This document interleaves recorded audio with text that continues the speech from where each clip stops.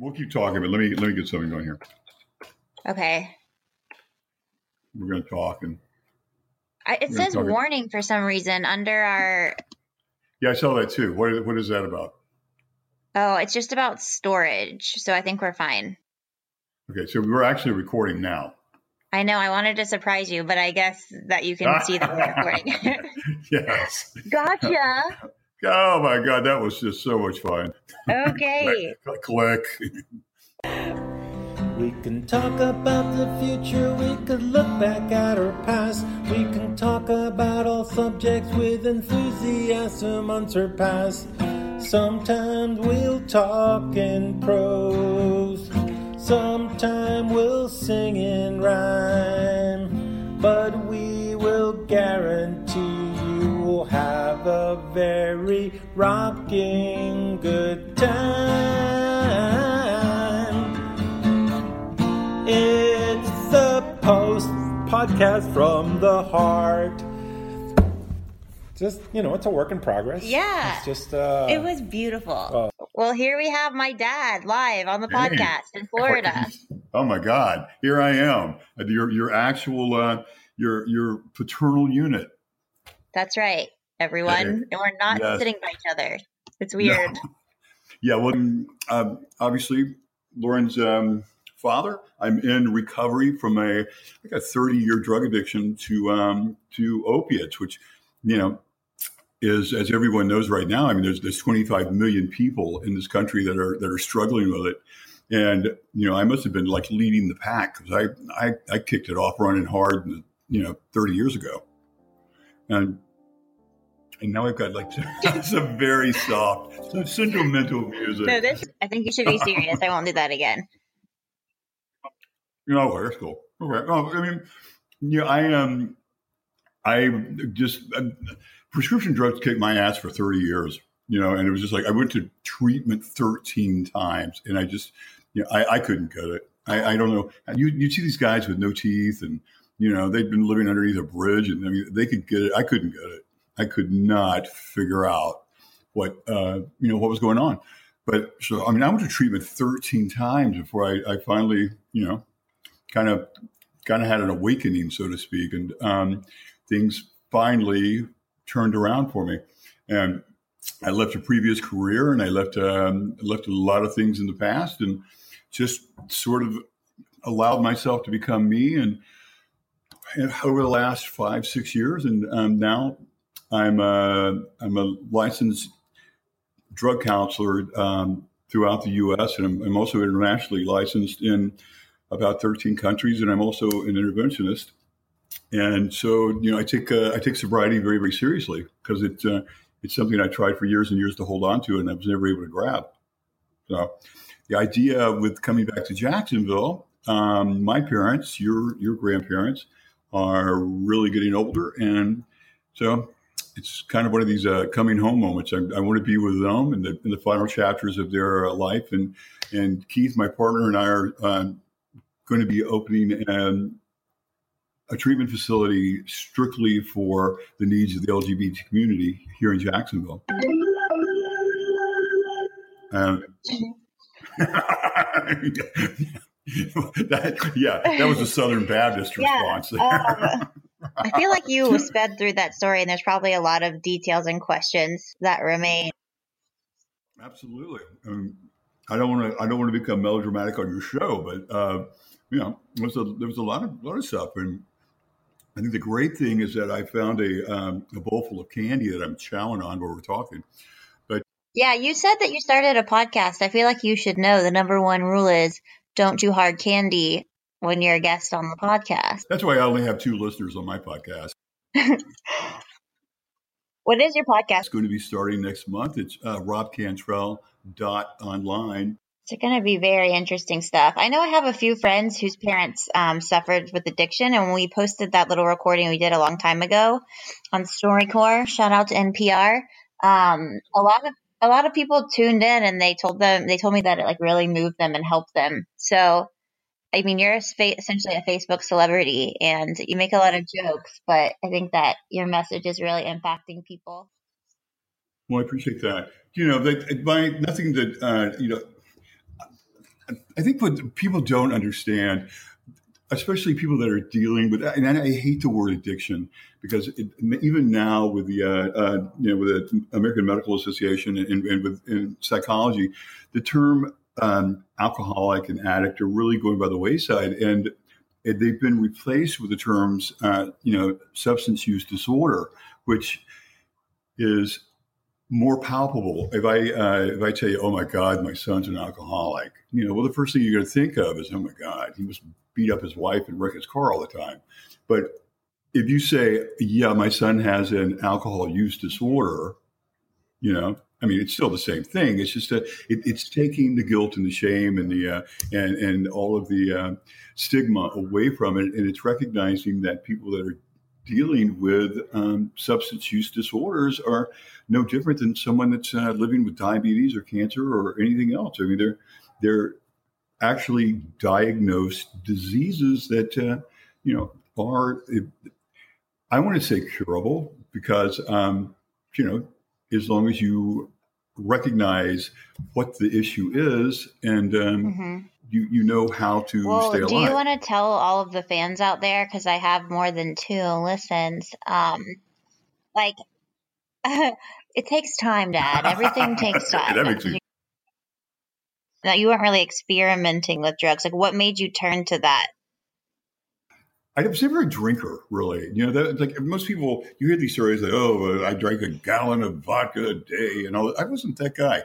I was about 15 and I had my wisdom teeth extracted, and the oral surgeon that did it was friends of my parents, and the guy gave me 90 painkillers. There were Fiorinol number 3. It was a barbiturate and an opiate combined, 90 of them.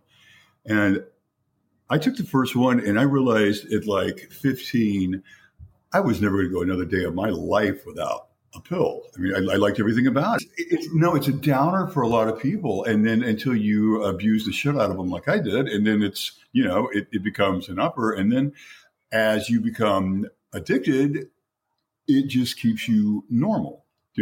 So you're not really, crazy high or jonesing because you're running out. It stabilizes you.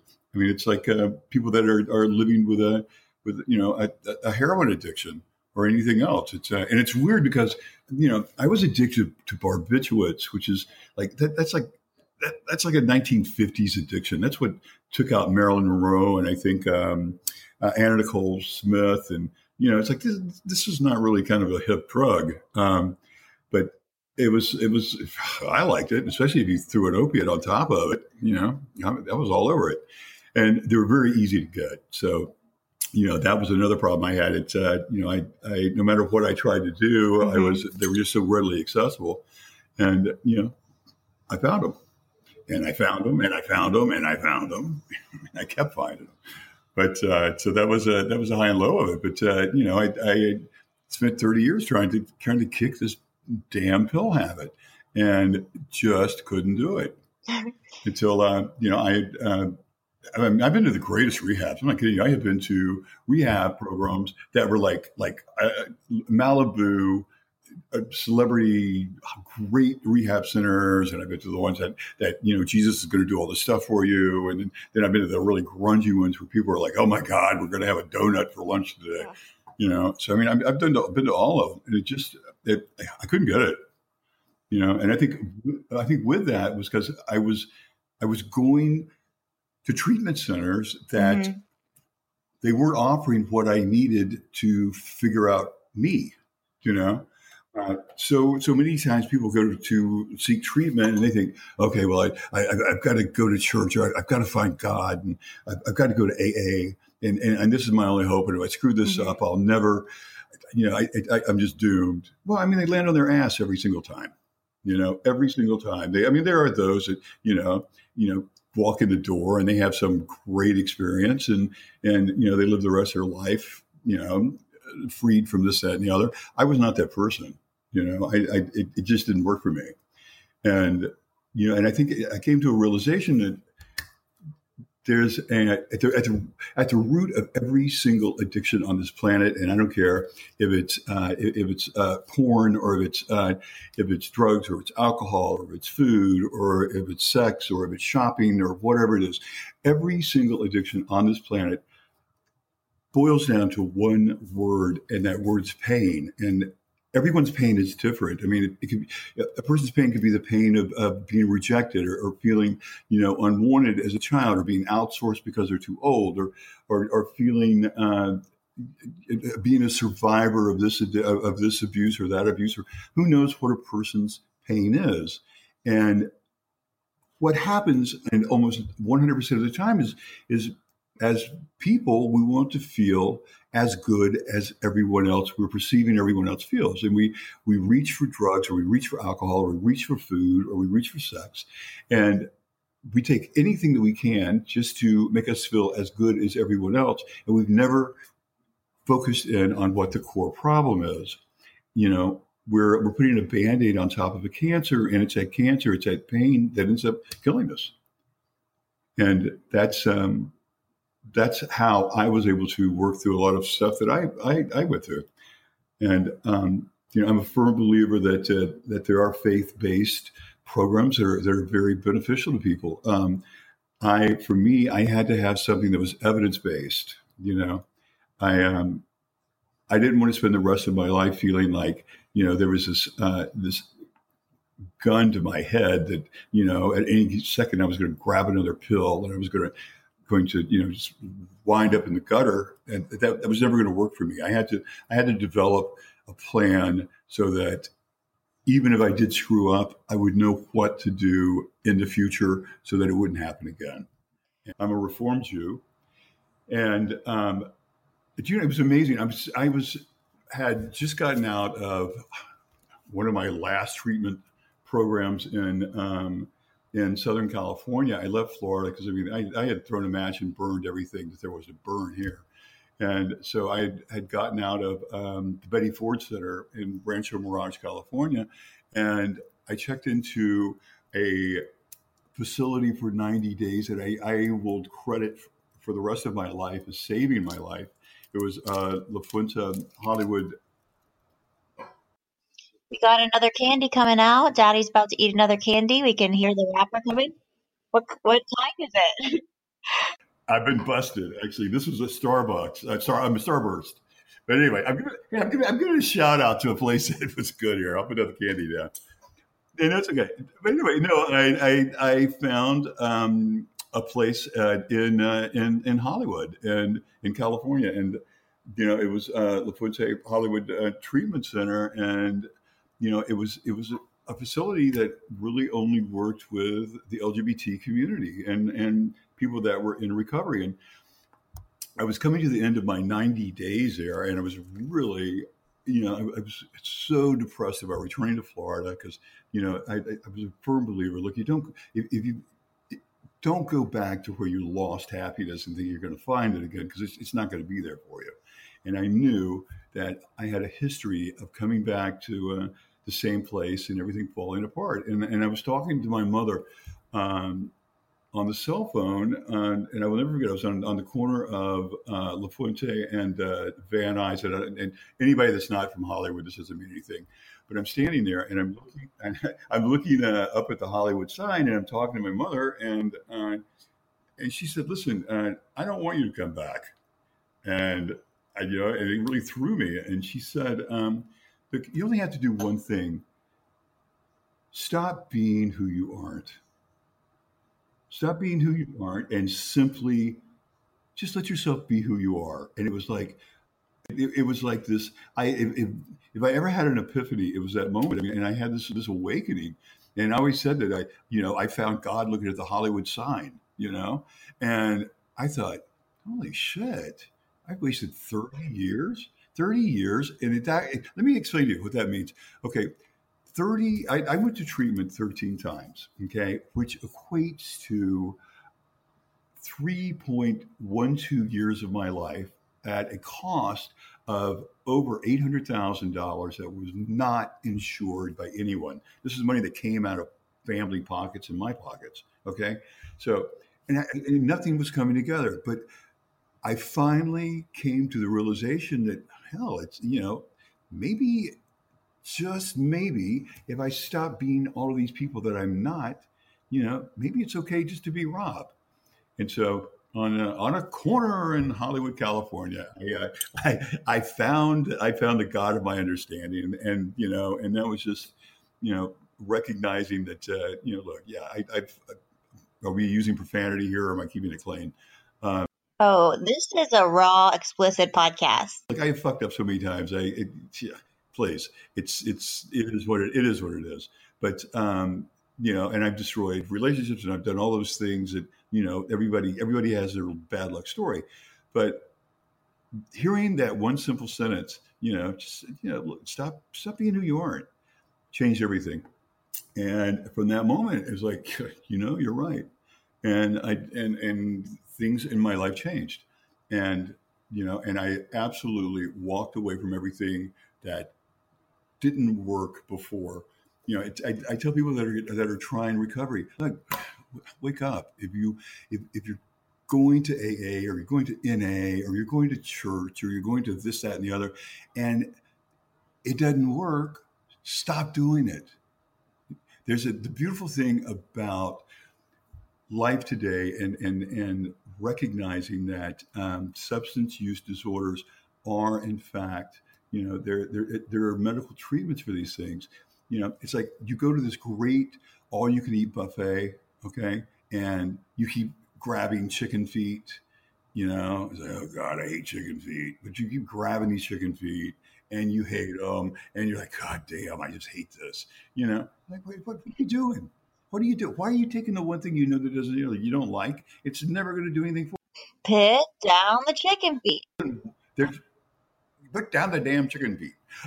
Stop handicapping those darn chickens. But the reality is this: it's like, look, stop doing what doesn't work. Find something that will work for you. And which brings me to this whole God thing. Shall I enlighten you on that? Wait. Yes.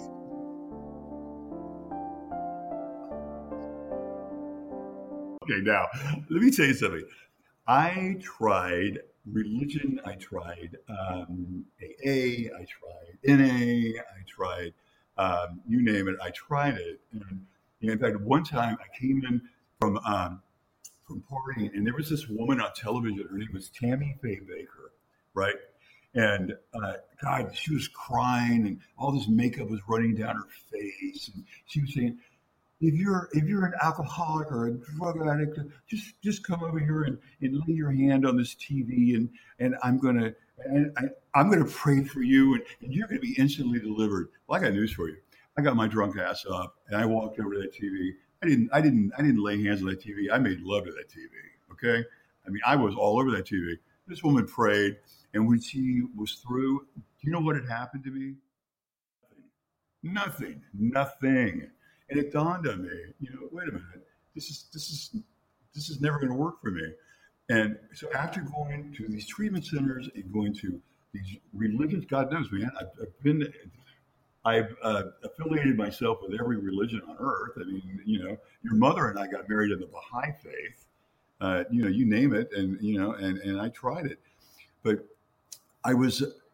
Everything I understood about God growing up was just not a great experience. It's like, God is really pissed off, and he's basically considers us all roaches, and he's going to try to kill us while we're here. And then when we are dead, there's going to be a big meeting in his office. And then, he's going to fire us and kill us there, So it was like not a lot of hope going on.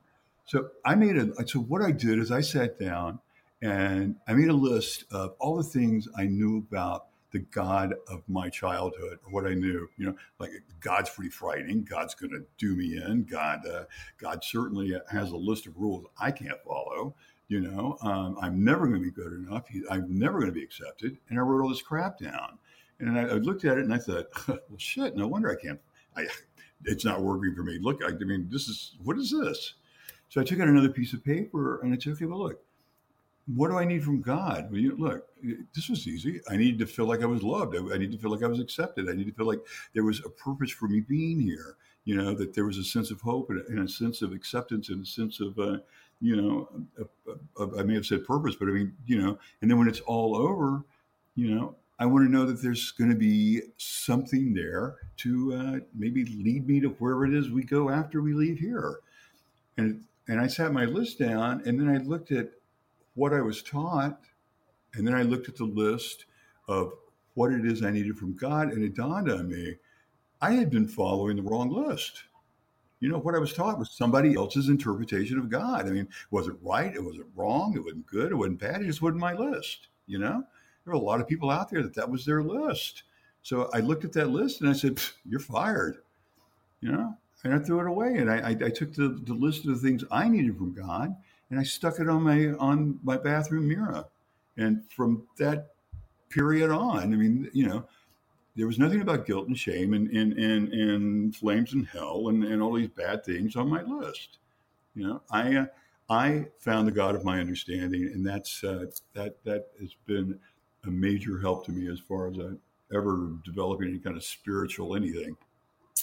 So I will probably put that out in paperback so you can enjoy it. Oh, we have Samuel. He's been typing a transcript over here. Thanks, Sam. So we'll be able to send out a paper copy of that as well. But I think I can sum that up in two very catchy phrases.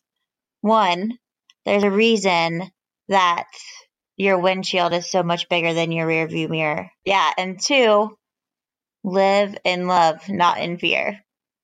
Yeah, absolutely. Yeah. I may have that tattooed next to my share tattoo. One tattoo on your butt. I haven't seen it, world. Trust me. Okay. And you never know, and no, you never will. But yeah, I got Cher's tattoo that she has on her butt, tattooed on my butt, and that was the day that I was at my Epiphany Day in Hollywood. I walked into a tattoo studio, and that was done in a display window on Hollywood Boulevard, like on the corner of Ivar. You guys don't know where this is, anyway. But right next to like Mann's Chinese Theater. So I'm there, and it's like there's 5,000 tourists up and down the street, and then suddenly there's almost like a SWAT team making them move along as my butt's being tattooed in the window of that tattoo place. But that was probably one of the that was not a high point of my sobriety. Now that I think back on that, because it wasn't too long after that somebody actually sent me a picture of my butt that they had seen on the internet. Google it. What should they Google? No, no, they can't. They can't. I won't tell anybody. But yeah, no, I was going to say, I got sober. I went back, finished an MBA, and then I got a master's in addiction counseling, and then finishing up a PhD in substance use disorders. And I went back to the Betty Ford Center where I had gotten treatment, and I worked there for a year. And it's like Old Home Week, and then now we're here in North Florida, and the focus is going to be on the community that I love, and which currently right now in the U.S. there are 25 million people that are in need of substance abuse treatment, and only a fraction of those, out of that total number of people that are in need, only about 60,000 will actually receive the help they need and will be successful in living a drug and alcohol-free life. So, and you think of the numbers and how many lives are just being lost to, and people simply don't know how to get help. And one thing that if anybody's out there struggling, listen, do your homework. You wouldn't go out and buy a car because you saw a commercial, on TV. Do your homework and make sure that whatever it is that you need is being offered there. That's critically important. And so Lauren, I've taken over your whole show here, honey. I'm gonna chill and eat my Starburst and let you finish. How's that? I had a lot of thoughts during that I wanted to share, but maybe you could come and do another episode so we can get down to the nitty gritty in a future ep. But are you gonna have like treatment options for family members of individuals with substance abuse problems? Okay. Absolutely. And I'm my the program that we're putting together is it's evidence based. I'm a firm believer in what goes on at AA because I think everybody needs a connection with a higher being, even if this higher connection is just the therapeutic group that you're with. If that's a source of energy, then use it. But yeah, most definitely, because I will promise you, and you know this firsthand, family members are just as sick as the person living with substance abuse issues. They spend their entire time trying to cover up for this. As in my case, it was just I wrecked every holiday. I wrecked everything I put my hands on while I was using, and there's been an incredible scarring to my kids, to say the least, and I will never be able to fix that. But I'm still dateable, everyone. I'm still perfectly dateable. Yes, that's right. That's right. Yeah, you do not have to carry around a scarlet. It's funny to joke about now, and it's hard for me to even, I don't usually think, I mean, I often think about those times, but I don't feel like that same kind of pain anymore because you have been sober for so long. But like, I can still tap it. No, you go. Well, no, I was just going to say, I believe that, when I stopped destroying myself, and started to rebuild or build a life. I wasn't rebuilding anything. I was building a life. And I mean, you got to remember when I got to my Hollywood sign moment, I was 50 years old. Okay. I left oceanfront condos and Mercedes Benz and a very sweet life in Florida. And I was then taking the city bus in Hollywood and I living in a funky 1-bedroom unair conditioned apartment. And he sweats a lot, y'all. He sweats a lot. The sweating was because I was a drug addict, so that's basically I basically don't sweat anymore. I think it was my mistake for staying stoned for so long. Yeah, right. But no, I mean, and me changing my life doesn't. I felt obligated, and you want to go to people and say, "Oh my God, look, I recognize the fact that I completely fucked up your life as I fucked up my own life, but and I'm very sorry." No one is under obligation to accept your apology, and some of my children have not accepted the apology, and you know what, and that's okay. They don't have to. They're under no obligation whatsoever to do anything that is not in their best interest. And there are situations like this that in relationships that can't be repaired and can't be put into a nice little bubble and pretend things didn't happen, because things did happen. People were hurt. Precious years were wasted, and there are people that we love, but we just have to love from a distance. We have to respect everyone for having value, and God knows, all my children I love dearly, and all of you have value, but there's some that I just have to love from a distance, and that's the reality of it. But of course I love you the most. You know that. You want to know something? I got to tell you something. I am absolutely amazed at you. Well, no, I mean, no. I'm going to tell you, I'm not blowing smoke up your podcast, but I mean, there's nothing that you. You had no fear as a kid. I mean, my God, you tried everything. I mean, you did saxophone, you did all of the sports, you did. I mean, you did everything. I mean, it was like, and you were not one of these people that was just like wiped out, devastated if you didn't come in number one. You know, What he's saying is I was a loser, but I kept trying. I've never seen. Yeah, never. But I will tell you one thing. And I've said this in the past, and I will always say this. The greatest thing that ever happened in your life, and you won't recognize this uh, until whenever you do recognize it, but was your mother. I have the highest respect for your mother. She had the common sense and the love for you to get you away from me at a time when I was destroying everything. And I will always be appreciative, and I will always love her dearly for that. We've covered, I think that your whole, the whole drug addiction could be considered a really long shit corner. So that can be your shit corner. Shit corner.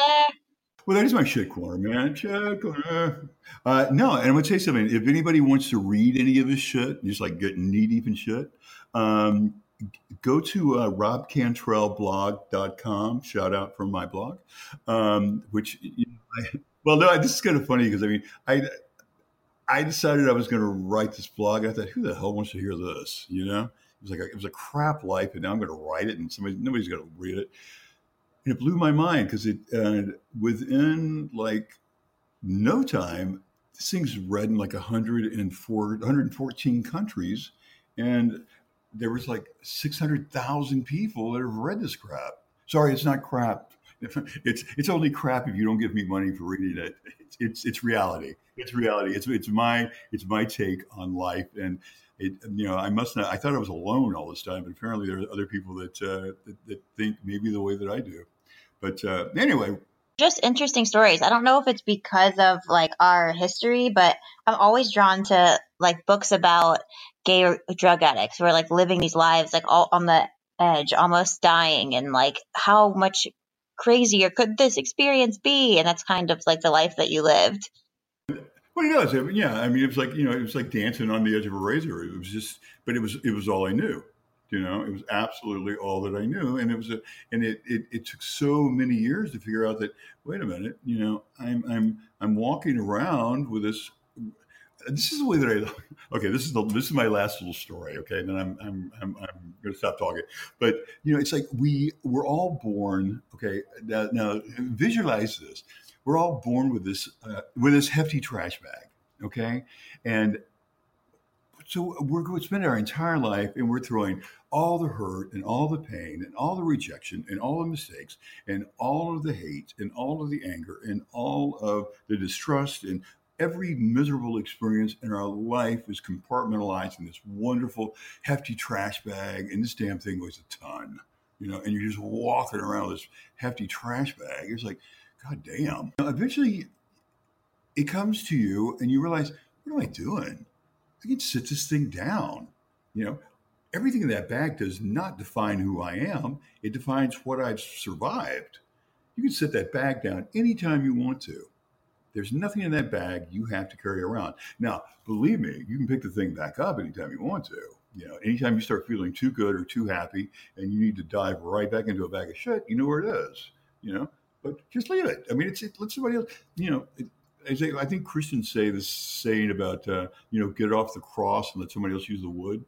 But look, just put your bag down. Anybody listening out there, just put the damn bag down and live your life. Multiple times during the day, I'll feel like I'm carrying around the bag, and then I'll suddenly realize, like, wait, why am I thinking about this? Just stop. And it's easy to do, but it sometimes creeps back up on you again, and you have to just be like intentional. Well, you have to realize, wait a minute, I picked the damn thing up again. Uh, you got to leave that hefty trash bag on the side of the road, honey. This has been a good therapy session for me. Hey, well, listen, I didn't ask you what your insurance carrier is, but we'll get to that later, and you can and I can. Okay, great. I did meet my deductible, so this should be covered. Okay. Oh my God. Okay, I love you, Lauren Cantrell. Wait, we're not done yet, but I love you too. You can't. This is the first time he's ever said this live on air. We got it on air. I'm just kidding. We do say I love you. So for I love you, Dad. I can still say that, can I? Well, you should. See, guys, we've got a healthy relationship. So And so inner tickle, I think the inner tickle of the whole thing is that now you're using what you've learned and all the hard life experiences that you've had to help others. And you're a very unique person and a unique teacher. So I think that you'll be able to help like a subset of people who are still like searching for that. I feel like you've got the power. Well, a subset of people that that need to come to the realization that they are not a subset. They're not a subset, and they're not less than. And I say this all the time. Listen, there are people out there that will never accept you, that will talk about you behind your back, that will do everything in their world to hurt you. You just have to tell yourself this: fuck them. They're not your people. They're not your people, and you just go on. But I have to tell you, I think one of my greatest memories was at DC Pride with you, and my Asian partner was dressed up like a rabbi, and you and I had these gigantic white blonde afro wigs. Marching in the parade through DC. That was probably one of the coolest moments I can think of in a long time. Yay! I think so too. It means a lot to me. You are truly an advocate. Yeah. Well, we'll just have to get a share tattoo on your butt or something. Yeah. Well, we can table that discussion for a different time. Okay. Keith and I like held each other the whole time she was playing Malibu. And there's a line in that song that's about how like I never imagined 3 years ago I would be standing here or be in this place. And it like reminded me of your story and how like I always hoped and prayed that you would find recovery, but I couldn't imagine that it would. I mean, I did imagine that it would happen, but I could never imagine like the joy and like having an actual relationship with you that you could remember, like how meaningful that would be. Well, I never thought I would live to see it, to be honest with you, in my own life. But Keith talks about that moment all the time, and we were on that. We had paid extra for that VIP section, which turned out to be nothing more than like a board little lift thing. I told my dad, I was like, all the general admission tickets are sold out. We can only get VIP. So we bought like $600 worth of tickets, and it was a free concert. And I was like, oh, oops. So I have a question, and then I got to ask you 2 more questions to make sure we get all the points of the podcast. But are you ever tempted to like try anything again? Or do you have what I've heard of as user dreams? Well, let me tell you, I mean, I've been in car wrecks since I got sober. I've had plenty of reasons to, go back to prescription drugs because it'd be so easy to get and so easy to do. But I guess I'm at a point in my life now. I've learned to play the tape forward, because I know that it's only going to take one. It's only going to take one pill for me to completely, wreck this whole train. And I have to continuously tell myself, look, I'm not going to sacrifice what I want most for what I want at this very moment, because there's 2 entirely different things. And to answer your question, now at this moment, no, I have not. In over 6 years, I haven't. Will I in the future? I don't know. I'm living in this moment, and this moment works for me. Okay, thank you. Next thing. So I guess to do good for the world, you're obviously going to be starting this rehab facility. Is it what are we calling it? We're working on that right now. I want to call it the corner, corner recovery, because that's where I had my Hollywood sign epiphany. But but I have registered another name, and so we're hashing a couple of names out right now, and so that was very evasive, and I did not answer your question, but more will be revealed in a future podcast. Okay, awesome. And then to feel good, we are talking, and that always feels good to talk to your parents. So you guys call your moms and dads. They want to hear from you, I assume. I guess we should wrap this up now. I think this was a meaningful episode. It was the first one that might bring a few tears to the eyes of the listeners, and that's really what we need. Okay, great. Well, I just hope that they've. One thing too that, and I want to go back to what I'm saying. Anybody that needs recovery and needs, don't try to do it alone. Don't, you don't have to be a hero. Don't try to detox on your own. There's only two things in the there's only two drugs on earth that will kill you if you try to do it alone, and that is alcohol, believe it or not. And the other one is benzodiazepine. So people that have an issue with Xanax or Valium or whatever, please don't try to do this alone because you could easily kill yourself. Same with people that drink heavily. So anyway, tell if they need to talk to me. You can tell them how to get in touch with me, and I will be glad to help any way I can. And I'd also like to say, I know that I joked a lot about, I don't know, I can turn a lot of serious things into jokes. But if you are a family member of someone who has an addiction or a substance abuse disorder, you also should feel free to speak about it, and just know that you have a supportive community out there too. And I will be here for you if you need to talk. You know what? Right on for you. That's a beautiful thing you just said. One thing too, they can anyone can reach out to Al-Anon. It's alanon.org on online, and it's for family members of people who are living with substance use disorders, and it's simply for family members that you're not alone. But if you're living with someone that has an issue, God knows you've been through hell yourself. So reach out there. There's help. Don't be a hero. But do good for the world and feel good. It all comes back around. Okay, well, thank you for doing the podcast, Daddy. Okay, I love you. Love you, baby. Bye. Bye. It's the do good, sing with me now. Do good, feel good. It's the do good, feel good show. It sounded sad. Hacer bien y sentirse bien. Muy bueno.